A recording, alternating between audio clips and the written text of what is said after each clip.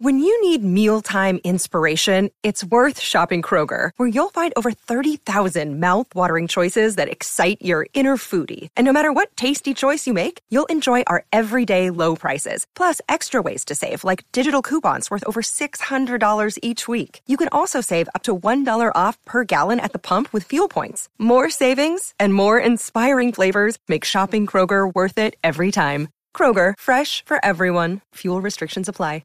Another day is here, and you're ready for it. What to wear? Check. Breakfast, lunch, and dinner? Check. Planning for what's next and how to save for it? That's where Bank of America can help. For your financial to-dos, Bank of America has experts ready to help get you closer to your goals. Get started at one of our local financial centers or 24/7 in our mobile banking app. Find a location near you at bankofamerica.com/talktous. What would you like the power to do? Mobile banking requires downloading the app and is only available for select devices. Message and data rates may apply. Bank of America N.A., member FDIC. Okay, round two. Name something that's not boring. A laundry? Ooh, a book club. Computer solitaire, huh? Ah, sorry, we were looking for Chumba Casino. That's right, ChumbaCasino.com has over 100 casino-style games. Join today and play for free for your chance to redeem some serious prizes. ChumbaCasino.com. No purchase necessary. Void where prohibited by law. 18 plus. Terms and conditions apply. See website for details. Hi there, I'm Brian Urbana, and you're listening to the Mall Over Codcast.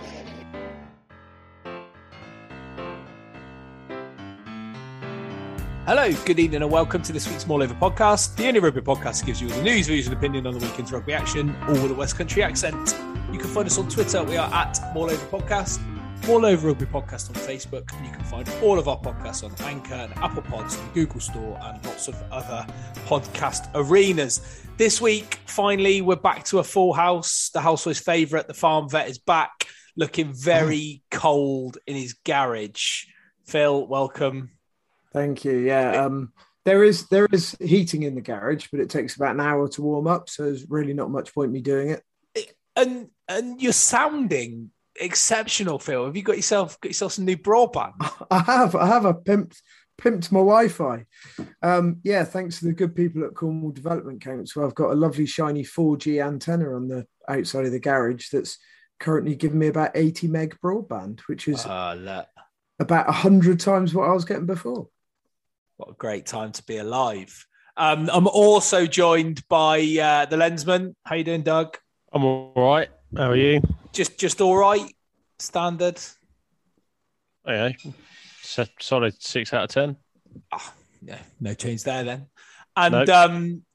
And the nicest man in Cornish rugby podcasting, Ben Eustace, live from his kitchen in Goonhaven. Welcome, Ben. Hello, mate. Are you well? Yeah, I'm probably Very keen to know about what's going on in our lives, Yeah. isn't he? Not telling us a lot about what's going on in his. Oh, I'm with Doug. On any given day, I'm a 6 to 10. 6 to 10. Were you a hoodie on? Just keeping warm in the kitchen. Yeah. Doug, do you think that's because Russ is currently on self-secondment in his little office? Yeah, no, he claims there's a reason for that, but I'm not sure I buy it. I think they've just had enough.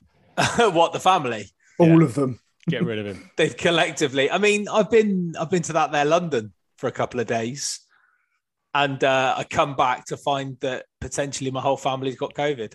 So that's cool. You've been in London for a couple of days, and you did think to say, "All right, Dougie, shall I stay an extra day and have a game of golf with you?" I can't. I couldn't do that. Like, it was impossible for me to logistically sort it out. But what I will say, I don't believe you. I do not believe you. Well, it's true. Russ, I do not believe you. You don't believe a word I say anyway. No. Literally don't believe a word I say. Where did you stay in London? I stayed at the club quarters in St. Paul's. Unbelievable. Why is it unbelievable? I'll tell you what I've been doing. I've been doing some door-to-door marketing / sales for work. And we don't often do this sort of stuff, but I spent some time wandering the streets of Kensington and Holland Park. Yeah. What? I mean, for those of you that know London, it's Scaring people. Yeah, well, I think I may well have had that effect because, people didn't really want to talk to me. But, I mean, those areas are pretty posh. Just putting it out there. Like houses of which I've never seen before. And then today, on the flip side of the coin, I was in Hackney.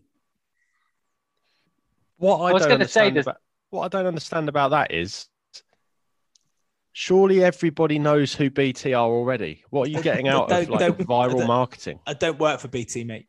Don't work for BT. So OpenReach. Well, let's not give it all away, right? We've got lives outside.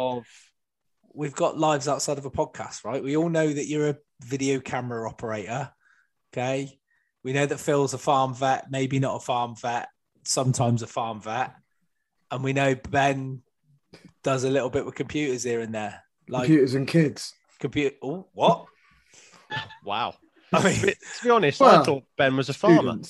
That's a revelation. I mean, Ben is from farming stock, but is not a farmer per se. Ben, is that right? That's correct. Yeah, that's Tim's job.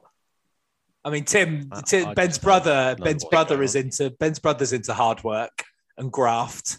Whereas Ben... Yeah, it became apparent many years ago that one of us was practical and one of us wasn't. And I'll leave it to you guys to work that one out. Okay. Wow. I've just got visions of like an episode of Made in Chelsea in about 8 months' time. And Tarquin says to Cressida or something like, "Oh, I can't believe Dan Cole was trying to sell me broadband yesterday." A fat Dan Cole. A really poor. The weirdest thing happened the other day. This weird-looking Dan Coley kind of guy tried to sell me some OpenReach. Don't even know what that is. You wouldn't believe that a man was walking the streets of Kensington and his head was on upside down. How much is a pound of OpenReach, by the way? Oh, I mean, who knows? Surely you sell it in litres, surely. Kilojoules.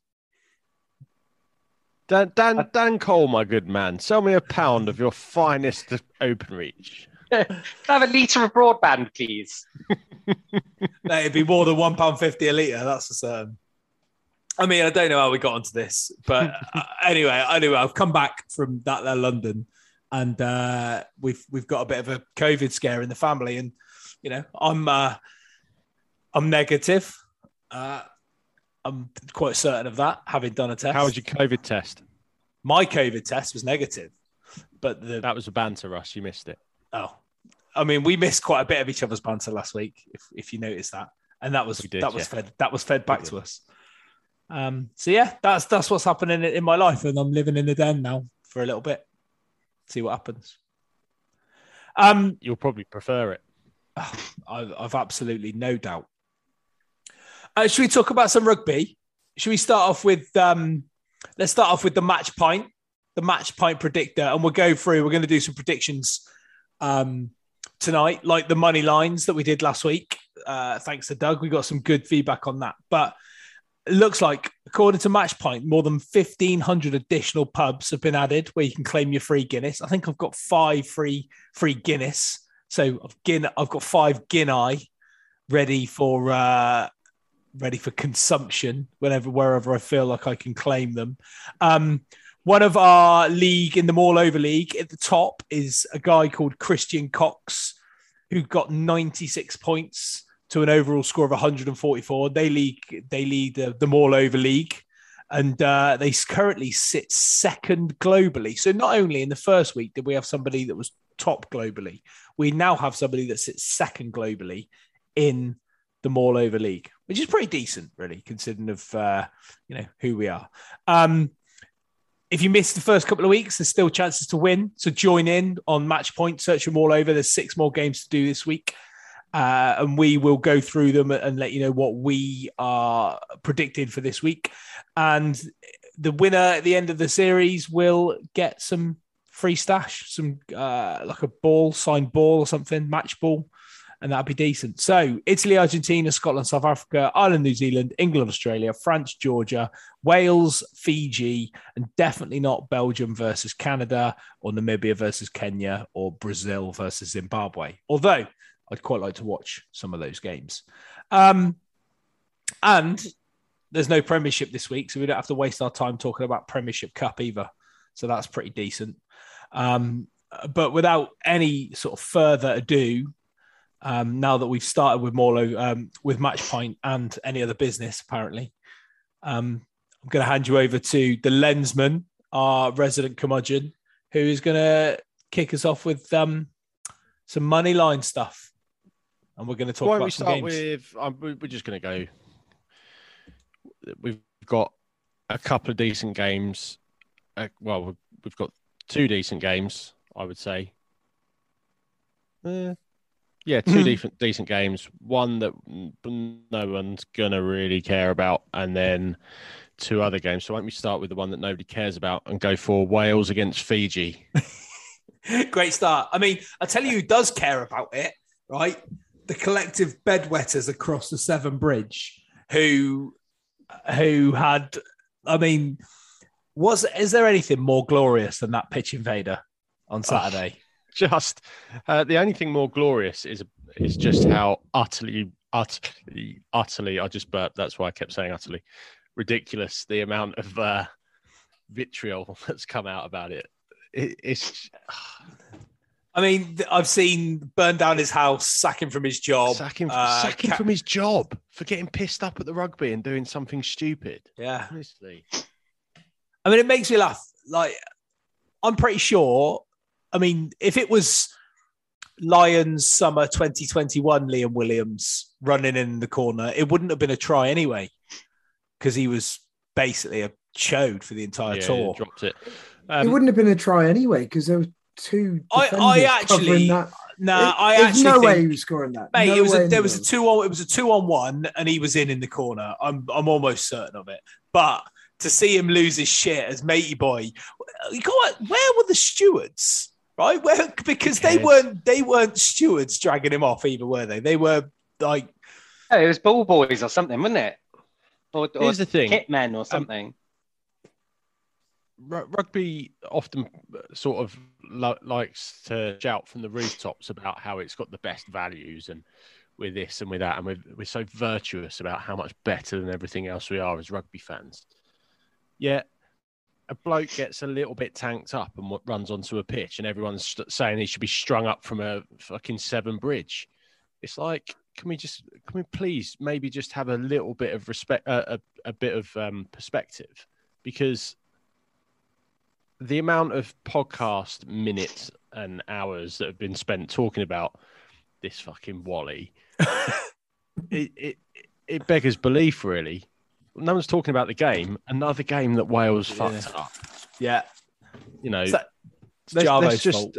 I think potentially, if Wales worried more about getting players that weren't 37 years old into their starting lineup and having a competitive league system, they might start winning some of these games and not have to piss their pants about a bloke who ran onto the pitch because he'd been bet by his mate, which, let's face it, we probably all would have done it for half the amount of money you did it for. What was the total? 20 quid, wasn't it? Was it $20? Yeah. What a lad. Did you see him being marshalled around the pitch, right? And the poor people that were frog marching him around, the people that dragged him off, people were literally hoying beers at him. Luckily you got interneted there, because you just dropped the L word. Did I? And there were mild accusations that potentially we were doing it on purpose. Well, no, free advertising. There were mild accusations that we were doing it on purpose, and I actually messaged JB and said, I wish I was clever enough to be dropping it in on purpose, because it just kind of slips out. But you're literally not. Well, you can say that. I'm going to do my best not to say that word one bit at all. But they were throwing. Did you see them throw in beers over him as he was being ushered out? And which is just bloody ridiculous with the price of beers in a rugby exactly. ground. I was just going to say the same thing. And I would not be throwing that shit over anyone. I mean, unless it was brains, which actually tastes like shit. Did not literally taste like shit. It actually tastes like shit. Did you see the pitch invader in the Ireland Japan? Jarvo. Was it Jarvo again? Was it? Stood on the end of the Japanese line for the national anthem. He did. He was at he was at New Zealand, wasn't he? New Zealand, Wales. He was at the Test matches in the summer, wasn't he? In the cricket, and I mean, people are blaming him for the copycats, but I mean, he's got. But people have been running on the pitch for fucking ever. There's a lot more finesse about what he's doing in terms of full kit wanker stood on the end of the line pretending to sing the national anthem with them than just bolting on the pitch. You've got to ask yourself the question. This guy's been doing it now. Literally, he's been doing it now the whole of this literally years. Well, he's been doing it all year. Like I say, he was doing it at the Test match. He did it he did it at the Millennium Stadium last week. So he's done it in Ireland that last week. Like, surely people know who he is now. Like, look out for him or get some decent stewards. But the point I was making was when he does it, there's a degree of finesse about it. He goes and he stands on the line. He's not just bolting on the pitch from the sidelines in the middle of the game. I think it's quite humorous what he's doing. It was the first time, but it's the same joke over and over again, isn't it? Well, there's many a comedian's made a living out of telling the same joke. Very true. Very true. But he needs to probably just get over himself now.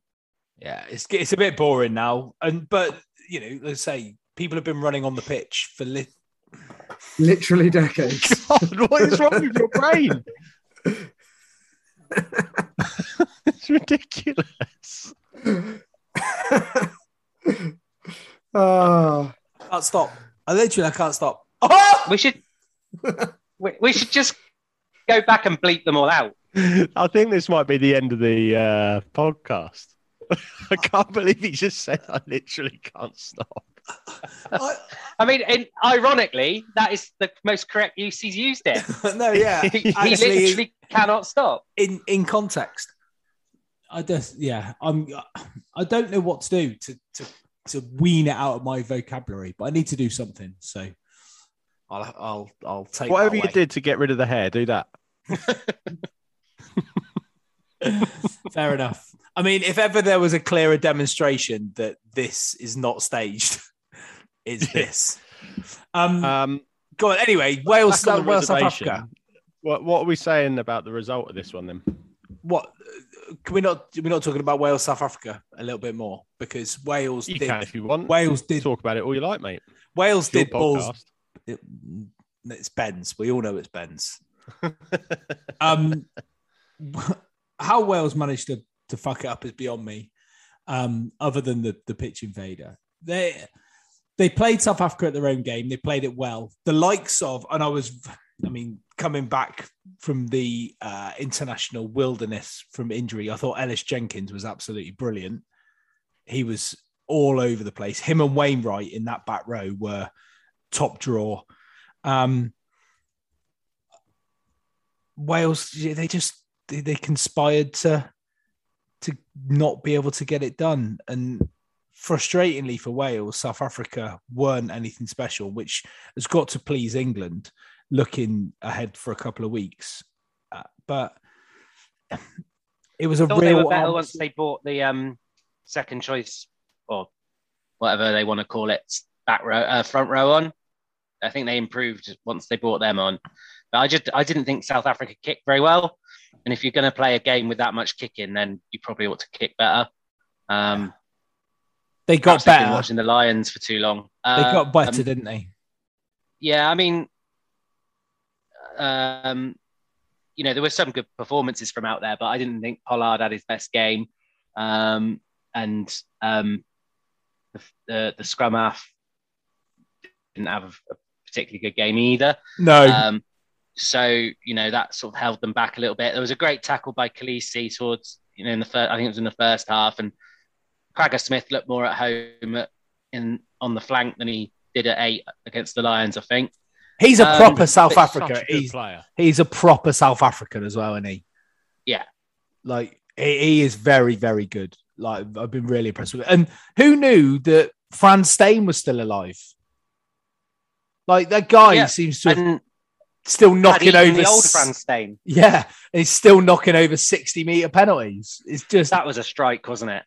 Literally. You're such a dick. Carry on, please. But yeah, Rust was right about Ellis Jenkins. He was brilliant. Basham had another good game. Stein. He's just been around forever, isn't he? He has. He's been around for about 15 years. He's a bit like Mornay Stein, isn't he? Just been like he's been around forever. Quite hard to get rid of, aren't they, Stains? Brilliant. That one's going to go down well. I love that. Long time fans will love that. Right, let's do the money line for Wales Fiji. Is it? Yeah. Okay, Phil. So, Phil, who you got? Wales by 22. I think it'll be relatively easy for them in the end, but I think they'll make a bit of a meal of it to start with. Yeah, I agree. I mean, Fiji sort of limped past Spain last week, didn't they? But I think Wales will have too much for them, depending on what sort of side they pick. I've got Wales by 24. And Ben? I've got Wales by whatever I said in the text. 12, was it? Why don't you read the text? Because the whole idea is that you say it for the purposes of a joke. You said Wales by 12, Benjamin. I did, yeah. And it is actually Wales by 14, so Ben wins that one. Of course he does. Having downloaded the Betfair app last week. On to slightly more entertaining games. Italy against Argentina. Argentina played all right against France, didn't they? Did anyone watch that? I didn't, but I heard it was a bit of a dust up, wasn't it, by all accounts? Yeah, it was. Argentina very aggressive, and France not taking many backward steps. So you can imagine the outcome. You'd think they'd be more friendly, given their history with the Falklands and all that. I mean, I don't mind an aggressive. I don't mind an aggressive Argentine. Italy also were pretty impressive against New Zealand in the first half, albeit New Zealand helped them by being muppets. But yeah, I don't think it's going to be as one-sided as you may initially have thought.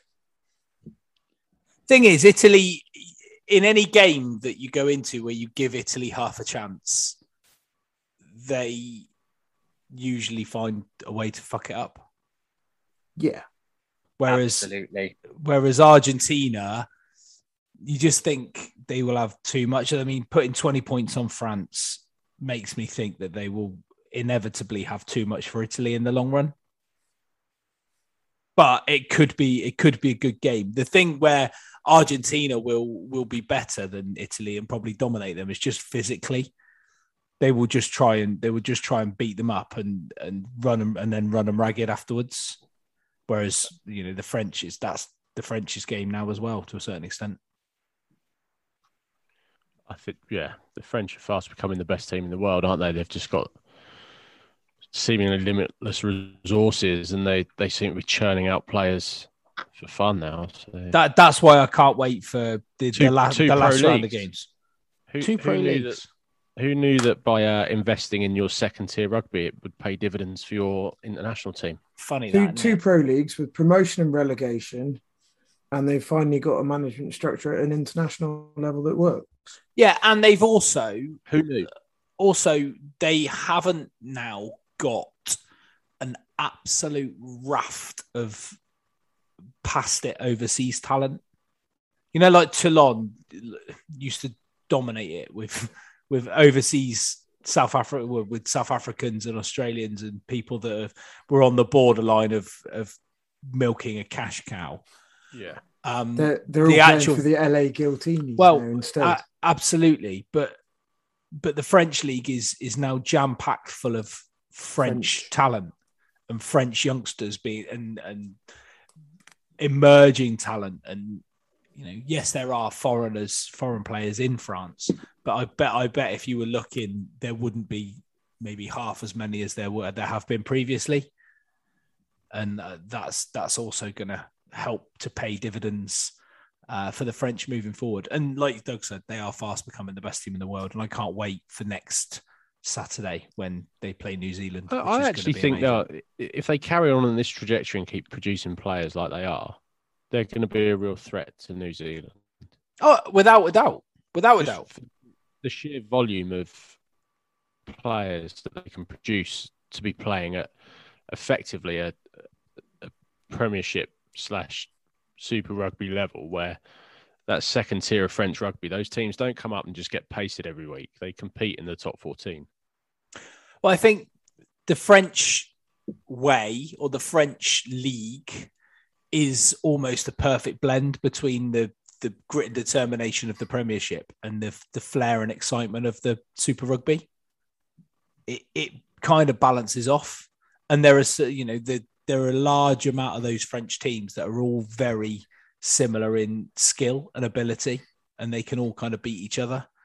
And so I've just picked a random match from last week, or no, well, it was from a while ago actually. It's Toulon Montpellier, and of the starters, 60% of Toulon's are French and 73% of Montpellier's are French. Quick maths as well, decent. I mean, how long would it have been ago when Toulon's team would have been 30% French? Not long ago. 5 years ago, 4 years ago, something like that. So, it's clearly working, and structure is the way forward, isn't it? So there we go. Right. Money line then, Argentina. I'm talking about France previewing Italy. Argentina. Fuck knows. Well, give me what you got. Phil. Argentina by 9. Russ. I think I've got Argentina by 10. And Ben. Argentina by 32. Well, Ben, you were miles off. Phil, it's actually Argentina by 8, favoured by the bookies, so Phil's going to get that one. So level it up with Ben. What? Argentina against Italy? They think it's going to be that close? Yep. We've been very close to each other so far, Russ. I mean, I'm not surprised by that, I've got to be honest. No. I wouldn't worry about it. Noteworthy. I wouldn't worry about it. I mean, we were just trying to preview Argentina versus Italy and spent 8 minutes talking about France, and French rugby. So or we didn't specifically talk about France, just French rugby. Well, we only need to skirt. Or should we just go straight into a prediction for France against Georgia? Because let's be honest, none of us are going to watch it. That's true. France by 30. France by 42. Ben? France by 52. Phil is going to get that one as well. France by 42. France by 38. Oh. So just a quick bit of maths. That's 2-1 to Phil so far out of the 3 games. Russ. Yeah. It's fast becoming apparent that you are terrible at this game. I mean, that's true.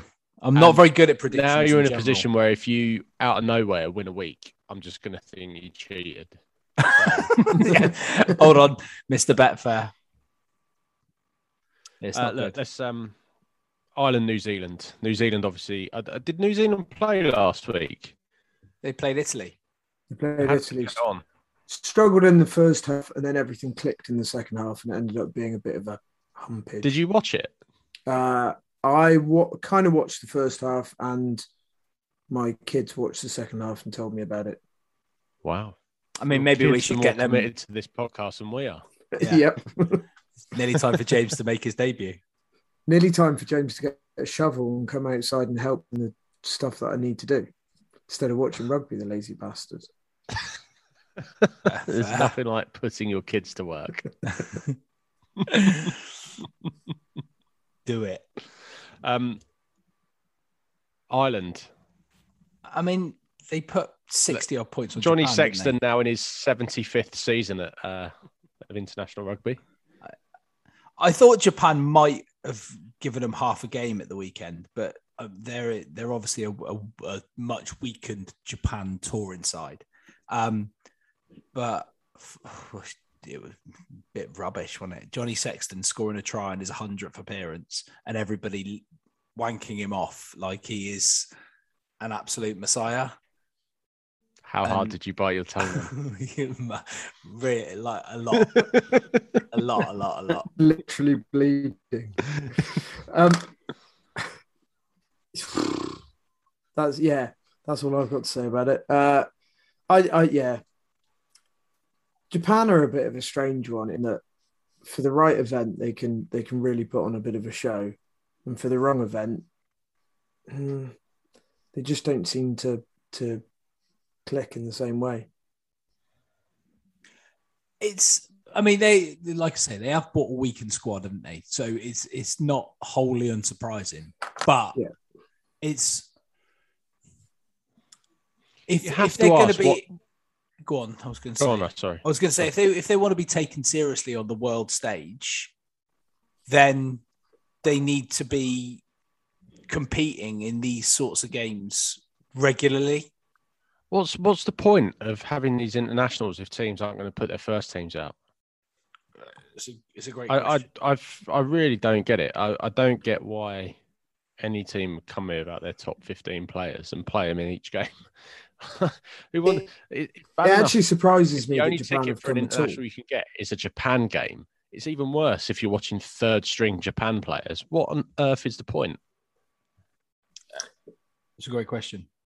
It surprises me that Japan have come at all, to be honest, just because of the whole COVID thing. I would have thought they would be trying to limit any potential exposure, but obviously there's money involved. So do they go and send their second team because now we'll take the money, but we're not going to put some of our best players at risk? I don't know. Well, that's what it has to be, because you look at the fixtures and the autumn internationals. England used to play, the big three, as it were. They would always play New Zealand, South Africa, and Australia. I can't remember the last time we played New Zealand in this country. And then there would be a fourth game in lieu of a Barbarians game that would be against one of the Southern Island tier teams. 2, one of the Southern Island teams, or a tier 2 nation. We played Tonga again, England-Tonga, having not watched Scotland put 50 odd points on Tonga the week before. Like the whole England-Tonga game was pretty pointless. Ireland-Japan, pretty much the same. Like it wasn't a full strength Tonga team. It wasn't a full strength Japan team. So you got to ask, what are England and Ireland actually getting out of it? Other than basically a captain's run, glorified captain's run. Cash. And 20 grand each. And 80,000 in Twickenham. And there'll be 80,000 people cheering and screaming and going, oh, this is great, because England have ran in 10 tries or 12 tries or whatever it was. But as a rugby fan, it wasn't very good. I mean, the game itself was fucking terrible. I had 4 people offer me tickets on the Friday to go to the game on Saturday, and I couldn't go. But the fact that people were literally, people were trying to give tickets away. Well, they were kind of face value jobs 24 hours before. Shows you what the demand was for that game. People have snapped up tickets and then gone, you know what, I can't be arsed going to this. How much was face value? So 2 adults and 2 kids was 150 quid. It's not bad for Twickenham, is it? So probably 50 quid for an adult, 25 for a kid, something like that. Wales Fiji was £10. Yeah, when that was for sale, and that's there's difference in it. Yeah, I mean, that's what a game like that should be, really. But they know they'll sell all the tickets. That's all they care about. It's kind of supply and demand. They want as much money as they can get for filling the stadium. But anyway, Are we not supposed to be talking about Ireland, New Zealand? Yeah. Yeah, but we can talk about whatever we want, can't we? Really, just You can. It's Ben's podcast. Yeah. What do you think, Ben? What do I think? I think we talk about what we want. I mean, this is all a little dance just to get to the England game, right? Yeah, that's pretty much all we do. So let's give a prediction for Ireland, New Zealand. Then, do we think there could be any sort of upset? I'll be honest. Ireland get absolutely annihilated. Well, I didn't necessarily understand the entire premise of this prediction, so I kind of went with what I'd like to see, which was New Zealand winning by 25. But I can't see the bookies going for that. I mean, I don't know whether you're going to be far wrong, Philip.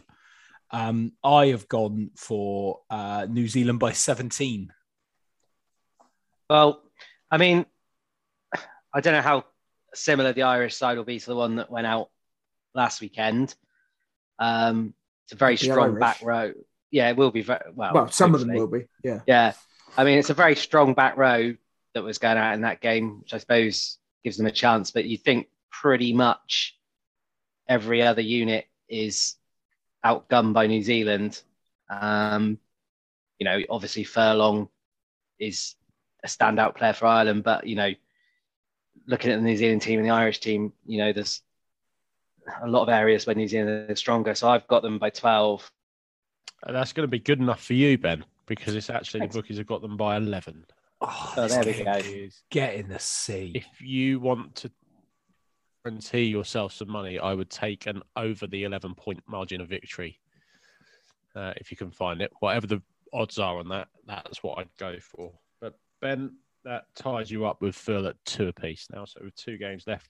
Russ, got work to do, mate. Big fat 0. Work to do. Sitting on a big bagel. Scotland, South Africa. Well, South Africa's kicking game, as we've already mentioned against Wales, wasn't great. And Scotland played really well, I thought, against Australia in patches. I couldn't make up my mind whether it was because Scotland were playing well and putting pressure on Australia, or Australia were just really lackluster. And it was quite an odd game to watch, because every time Scotland sort of got going, Australia would break them up, but then Australia never really got going themselves. But like Stuart Hogg looks like he's dropped a pound or 2, and he looked really fit and he looked really lean and like he was something about it. Finn Russell doing crossfield kicks when a simple pass will do. Standard Finn Russell fare, really. Practically reading out what I put on the Twitter group there. Yeah, well, it's true though, isn't it? It is, yeah. He overcooked it by about 10 yards and 2 passes, the ball's out to the wing. And the likes of Harris and Watson were absolutely solid. But I think South Africa will win. I think they'll suffocate Scotland, and Scotland won't be able to get anything going whatsoever. And every time they make a mistake, South Africa will punish them. An underrated storyline in all this is the Townsend playing against South Africa the way he probably wanted to play against South Africa on the Lions tour. It'd be interesting to see if he actually, what his game plan looks like compared to what Gatland made them play like, and whether or not that actually translates to a decent performance and putting South Africa under pressure. Because I think if they can only go one way really in this game, can't they, Scotland? They've got to toss it about and have a bit of a run around. I think you can run South Africa around. I genuinely think you can run it around them. And if you're brave enough and you don't just kick the ball back to them all the time, because that's what they want you to do, I think you can get at them. I genuinely think you can get at them around the sides. And with Van der Merwe, Darcy Graham is a very different type of winger. And Hogg is pretty elusive. So the worry would be South Africa kicking back like Mapimpi with Darcy Graham if they're on the same side, or whether he'll match up directly against Van der Merwe. But if Scotland are brave, I think they've got a chance. But my heart says that Scotland can do that, and Gregor Townsend, as you rightly say, Doug, will play the way he wants to play or wanted the Lions to play. But I just don't think that. I don't think they can do it against South Africa. That's my personal view. Yeah, I think that the game plan that he would have wanted to play with the Lions, if it is the same one that they play on Saturday and it is chucking the ball out wide, I think it would have needed the sort of basis of the Lions pack to work. And I don't know if Scotland's pack has got the hitting power to deal with Vermeulen and Etzebeth and the likes of the rest of the South African pack, and the two centres just coming at them constantly. I don't think Scotland's pack's quite meaty enough to cope with that. So then they're really going to have to throw caution to the winds and play like perhaps Australia used to. And I don't think that's going to win you a lot of games, especially in Scotland in November. You mean like our friend Lou de Jager? The Lou de Jager. Lou de Jager. Well, I've literally no idea what you're on about. Worst performances of any podcast in Britain ever. Has Russ just had a stroke? I think he might have. It makes me laugh every time. I just tried not to sing it properly. That's all. I kind of agree with what Ben's saying in that I just think the South Africa pack, 12 pack and Dale Ende are just going to have too much brute force for Scotland. And yeah, Watson's amazing and as strong as anybody else out there. I'm not sure the rest of the pack's going to be strong enough to put up with them. And South Africa they'll just change their front row after 45, 50 minutes and bring on another fantastic front row that'll do the same job. And yeah, you look at it and you go, well, that's fine. We just need to get the ball outside them and keep it away from them and get it nice and wide. I think the thing that challenges that is, personally, I think Lukhanyo Am is an absolutely fantastic 13 from a defensive perspective. I think he reads the game really, really well. And I don't think they'll find many holes. Yeah. So I'm not holding up much hope for Scotland here. And it's not to say like the Scottish pack is all a sort of, bad pack. I mean, like Richie, for example, is a complete dog. But, I think size-wise against the South Africans and maybe dynamism-wise a little bit in the front row, I don't think they'll quite match them as a unit. I mean, Skinner's a fine player, but, Etzebeth, he ain't. Correct. And there's something that people who've never played the game won't really understand is that every single one of those hits, if they're 2% stronger, they just drain you. They absolutely physically drain you. And I think what you'll see is the Scots in the first 20 minutes, they'll be up off the ground in kind of less than half a second. But as they near half time and in the second half, they'll be spending 1.5, 2 seconds on the ground. And that's just going to give South Africa opportunities to utilise. And it also means that they're not going to be there to help them when they do get the ball. Yeah, fair comment. Right, predictions? Again, South Africa by 8. Again, didn't entirely understand the premise, but I think it might be realistic. Unfortunately, I've gone South Africa by 17. Am I to believe, Phil, that you didn't listen to last week's pod? I don't listen to podcasts about rugby. I think that's fairly obvious. Which is why I listen to Eddie's.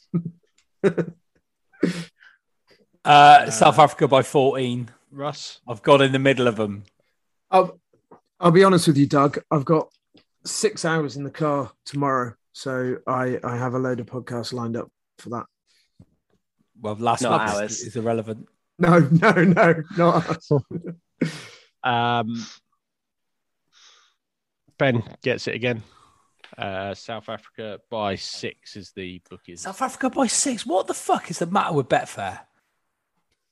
Well, I think they looked at how Scotland performed against Australia and how Wales nearly ran them close, and the fact that Scotland were much better than Wales last season in the Six Nations. I don't see that. Absolute bullshit. I love the way you're explaining it, Dougie. It's absolute bullshit, mate. Russ has a rhetorical rant. I don't think that's that odd. I wouldn't be surprised if Scotland won, to be honest. That team of people that get paid to get their scores right can't have any clue what they're doing. You'd be much better off listening to Muppets like us. Yeah, I think Mr. Betfair, Mr. Fair has got it wrong.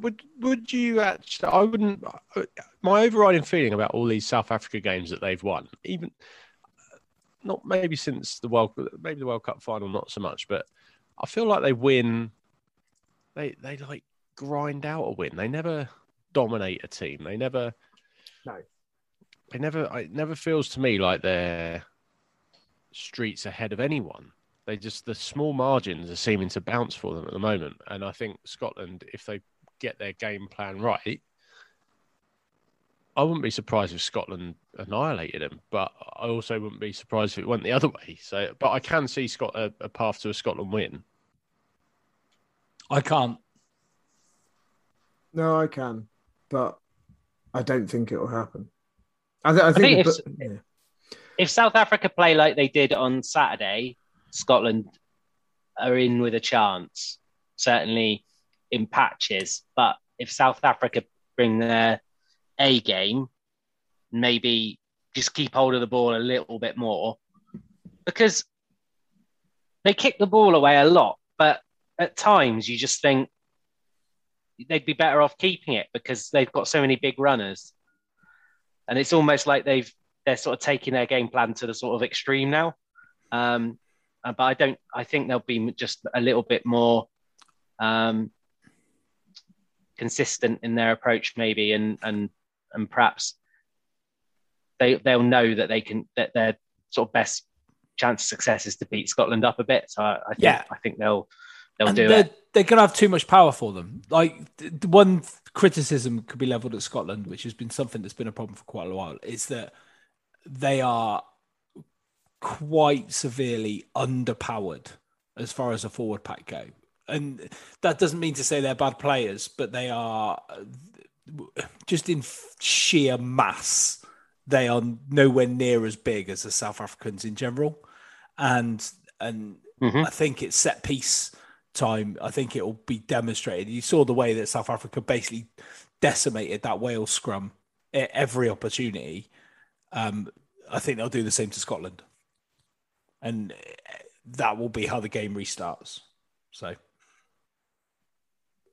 there you go.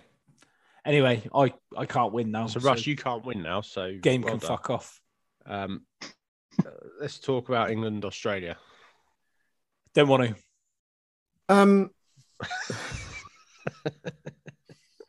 As Russ said earlier, I don't think we learned a huge amount about England from last weekend. I tell you what we did learn. What the fuck is he doing starting George Furbank at 10 for England? He's being Eddie. But I think the Manu Slade thing worked reasonably well. I think looked electric, which we always know he's going to against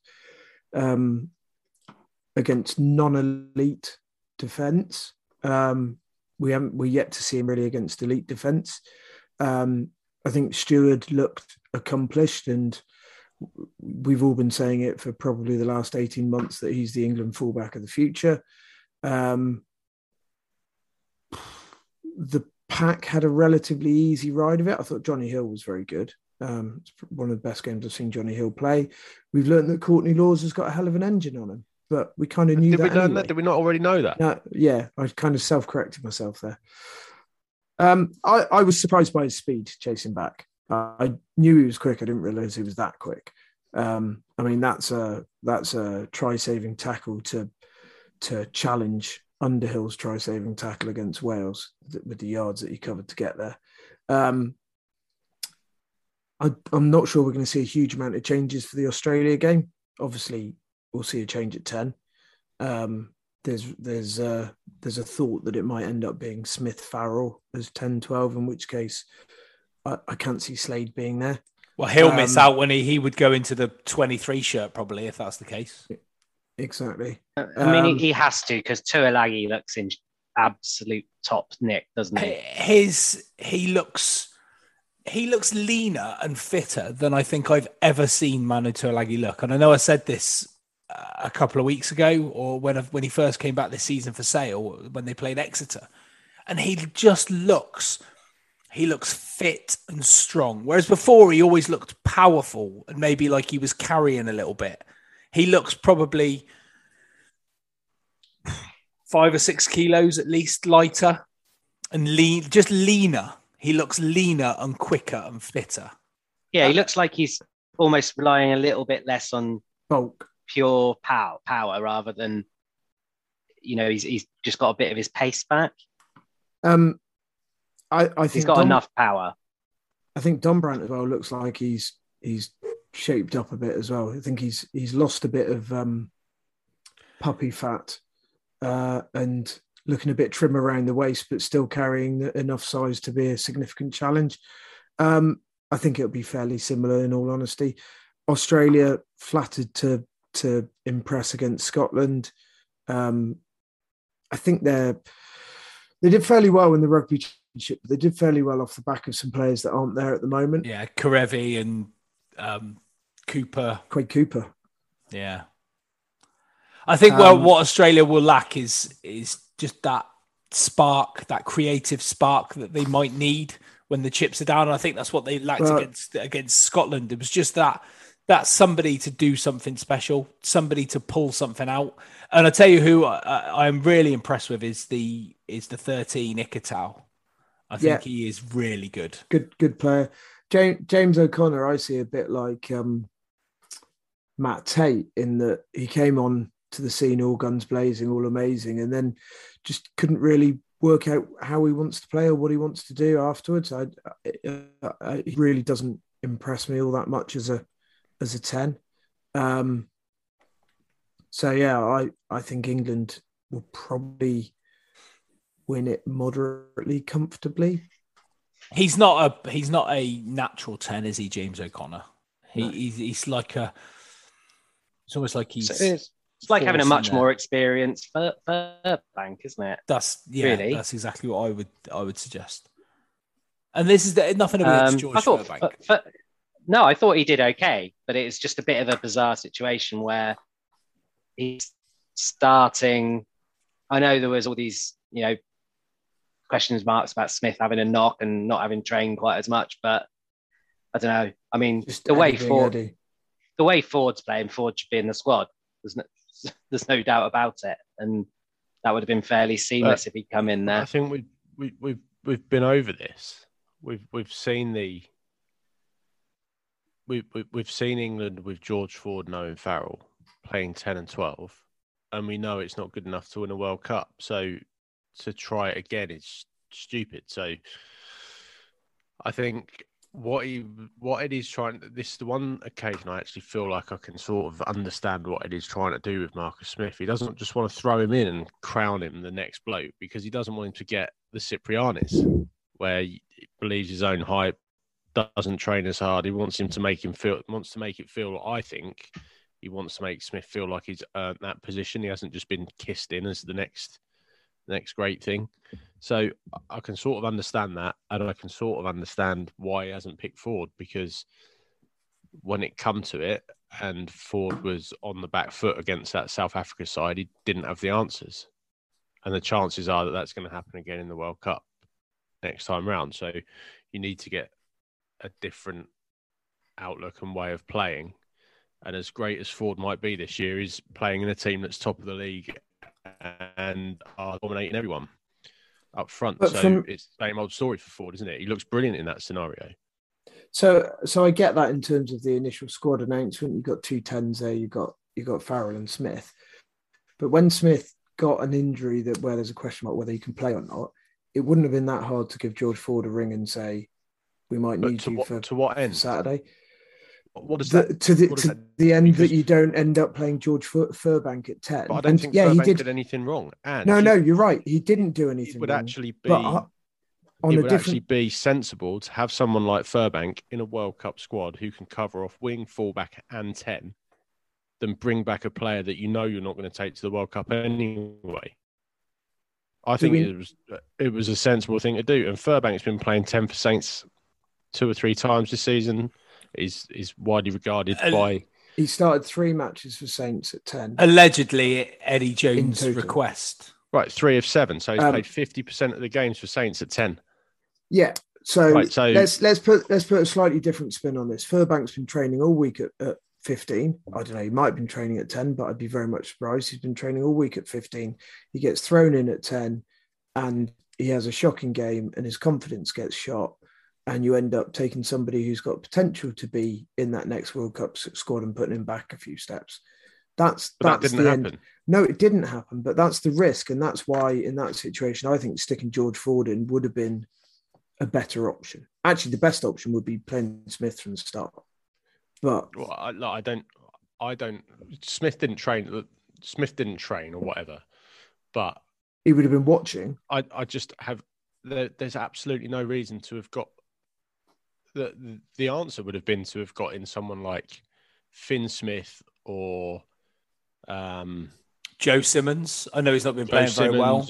Or the lad at Wasps. But at the point when Farrell's test goes positive on the Friday, those guys know absolutely nothing about the England setup.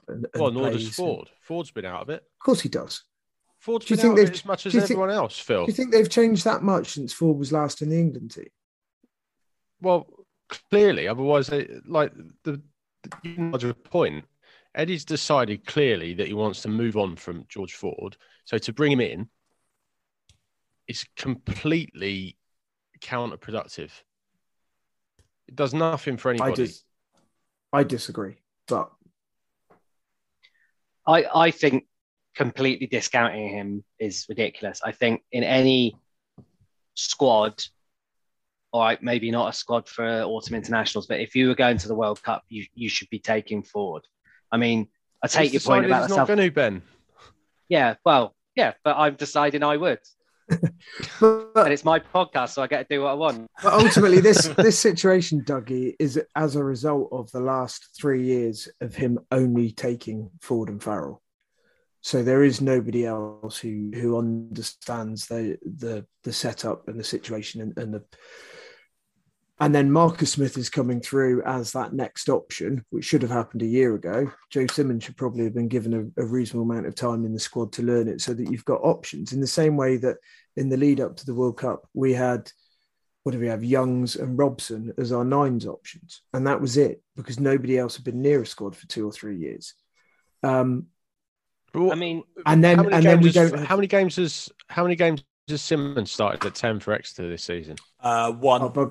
Right, so Furbank's got a better claim to be a 10 than Joe Simmons. I'm not sure I would agree with that. 3 out of 7 versus 1 out of however many. 7. No, because he's played 3 times as many games at 10 as Joe. No, Simmons. he hasn't. He started only this season. He started 3 times. Joe Simmons has played quite a few before. Exactly. Yeah, but the argument was that Furbank didn't deserve to be started at 10 because he's not a 10 when he's played half of his games. He's played 3 matches last season. 3 matches. He started 3 matches total at Northampton at 10. That's fundamentally incorrect. That's the figure that somebody who went through it looked and found out. But and I'll check it. But Joe Simmons has played a lot more games at fly half than George Furbank has. I'm not saying Joe Simmons was the right person to bring in for that match on Saturday. He was absolutely the wrong person because he's not even in the squad. But nor's George Ford. No, but George Ford has been in and around that squad long enough and knows Eddie well enough that he would have been able to step in and do a job. Oh, okay. So if we lose a back row, do we bring in James Haskell because he's been in and around the squad more than Tom? No, because Willis. No, because Tom Willis is. Mate. No, it's bollocks. Because Tom Willis has been in and around that squad for the last 2 years, and Haskell hasn't for 4 years. That's you literally proved my point. I think Furbank's almost a red herring because once events went down as they did, he had to choose between Smith and Furbank, and we don't know how fit Smith was, although he looked pretty decent when he came on. But mate, if he wasn't fully fit, then there's no chance he would have even made the bench. Like, what would be the point in playing him if he wasn't 100% fit, even on the bench, knowing that he'd have to play some part? Well, yeah, but all I'm saying is it's not Furbank's fault. No, it's not. No, it's not. And he did pretty well, but I think Doug's point is that maybe they're practicing going to a World Cup with 2 fly halves and Furbank as cover. And then you've also got Malins to put in that Slade, bracket. But then, yeah. I just found it. But I found it odd, injured, so they couldn't have done anything. No. And maybe like if Malins wasn't injured, it would have been Malins that did that job. You could probably argue that would have been the case.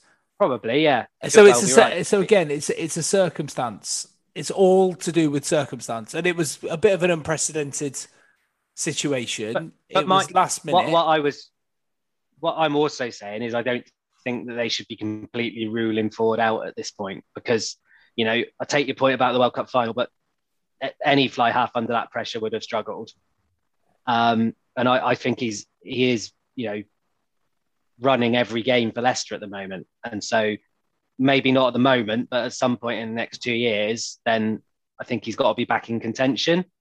Writing him off because they lost the World Cup final would be like writing off every other player. Writing him off because they lost the World Cup final, Phil. I'm writing him off because he's had 10 years of not winning much and going through.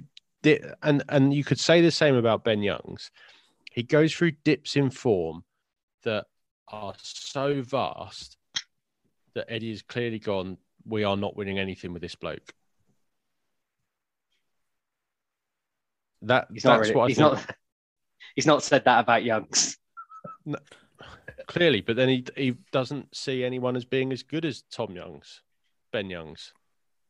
Whereas there clearly are players that are as good as George Ford. Better than George Ford. I think... and where I really struggle with it is George Ford has never been given the opportunity that Furbank was given on Saturday of having a hard-running 12 outside him and a ball-playing 13, because he's always had Farrell there. No, he has.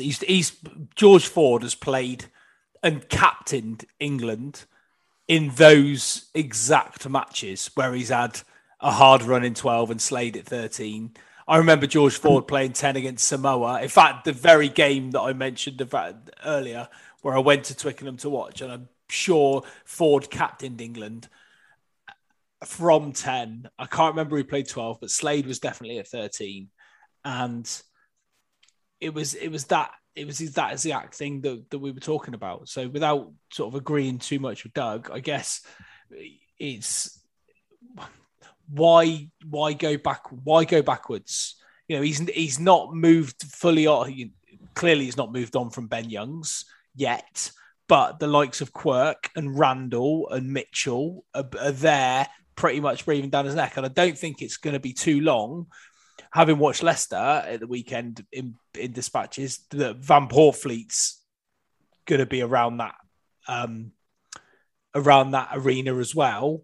And Ben Youngs might even be seen as that, third choice or the experienced scrum half to be around those young lads. And I mean, England's what's the keys to England? They've not changed. The pack needs to get on top of whoever they're playing.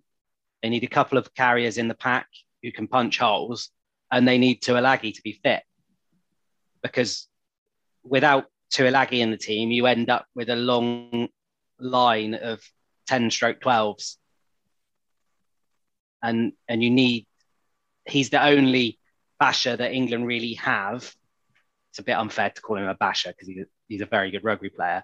But, he's the only hard carrying centre that England really have who who's of that quality to make a difference. And without him, they look toothless. And with him, at that level, 100%. There are plenty. Let's take Mark Atkinson as an example.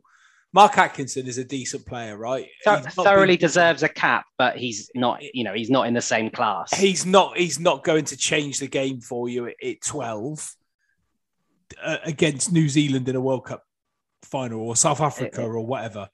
Exactly. I mean, we were watching the game, on Saturday after our game, and it was England had a line out 10 meters out, and we all just looked at each other and went, "Why overcomplicate it? Just run Tuilagi at them." Because the worst that's going to happen is he's going to suck in two tacklers and make 2 yards. It's the worst that's going to happen. Yeah. And then you're on the front foot. England. It's the same old problem. It's getting the pack right and getting a bit of carry forward from the backs, easy yards. Fair enough. Well, how do we see it going then on Saturday against Australia? I think England will win by 10. So just so you know, Phil, you need to, if you get this one, you and Ben will share the week. I've got England by 8. I've already said England by 10. Have you both gone England by 10 and I've gone England by 8? Yeah, and it's actually England by 12. So for fuck's sake.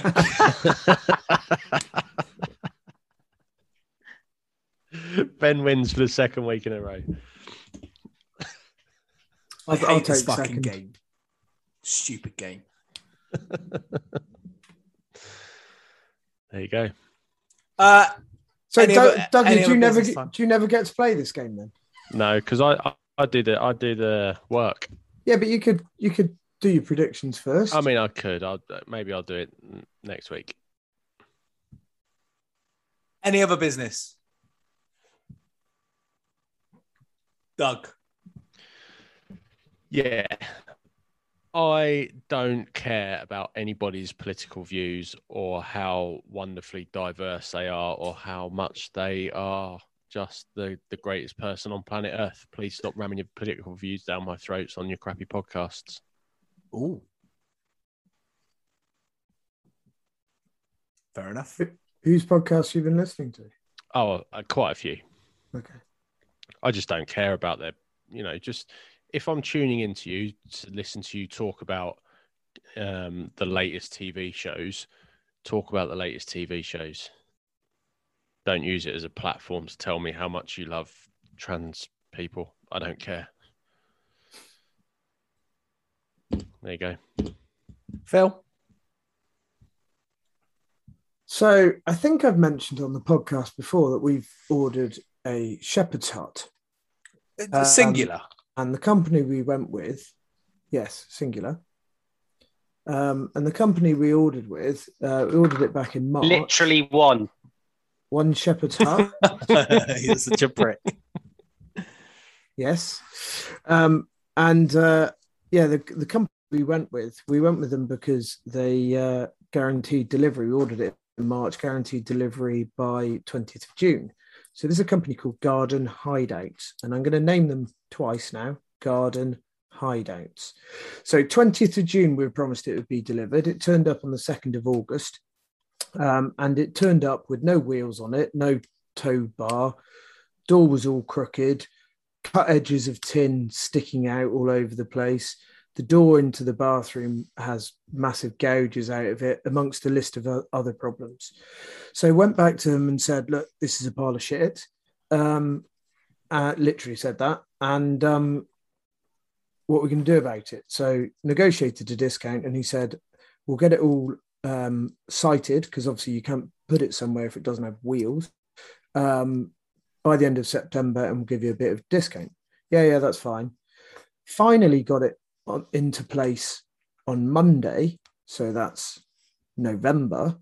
So missed out on an entire season's worth of potential rental income, which was the whole reason we bought the bloody thing as an investment. Still hasn't got wheels on it, so it's just sat on struts. And still finding more and more problems with it. A guy has been an absolute nightmare to deal with. He's flat out lied to us about things that have been said, and I've called him out on it and showed him the emails where agreements have been made, and he still denies it. So if anybody's looking at a home or a garden room or a shepherd's hut or a garden pod or a commercial room, don't go anywhere near garden hideouts. They're a bunch of fucking criminals. Well, that's there me. There you go. Garden hideouts, everyone. Avoid criminals. Thanks, Matt. All right, Ben. I always enjoy Dougie's TV reviews. So I was going to suggest that we expand the conglomerate to the Switch Over podcast. I'm game. I've got a podcast hub on Anchor for the Game of the Week podcast that I can't be bothered to ever do, but I'll talk about telly gladly. Idea for a podcast. Anyway, Ben. Name your time and space, Ben. We could try it. Let's do it.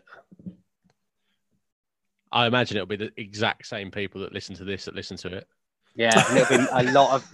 Episode 1, Alan Partridge. Yeah. There is an Alan Partridge podcast. You ever listened to it? It's called Monkey Tennis. You have to pay for it, don't you? You didn't, unless you do now. But it's not Alan Partridge. It's a load of guys talking about every episode of Alan Partridge. Anyway, Ben, any other business? Or was that your any other business? I was just trying to think of something to say, really. Rather than just saying nothing. Yeah. Fair enough. I haven't really got anything other than living in my den for a bit until as we started the podcast. I'll finish it in the same way as we started it. So hopefully, all the tests come back negative tomorrow. But, I quite like it in the den on my own. That's how long before you go full Tom Hanks and have a volleyball as a friend? How long is it before you need to go back into that house to get the Vanish to wipe the stain off the sofa? Fran stain or Mornay stain? Anyway, I mean, Stubborn Stains, is that this week's podcast title? Russ's crusty sofa. I mean, you've sat on it. The sofa, right? Yeah. Right, let's go. Anyway, thanks very much for listening. Been a pleasure, and we will see you all next week. Go well.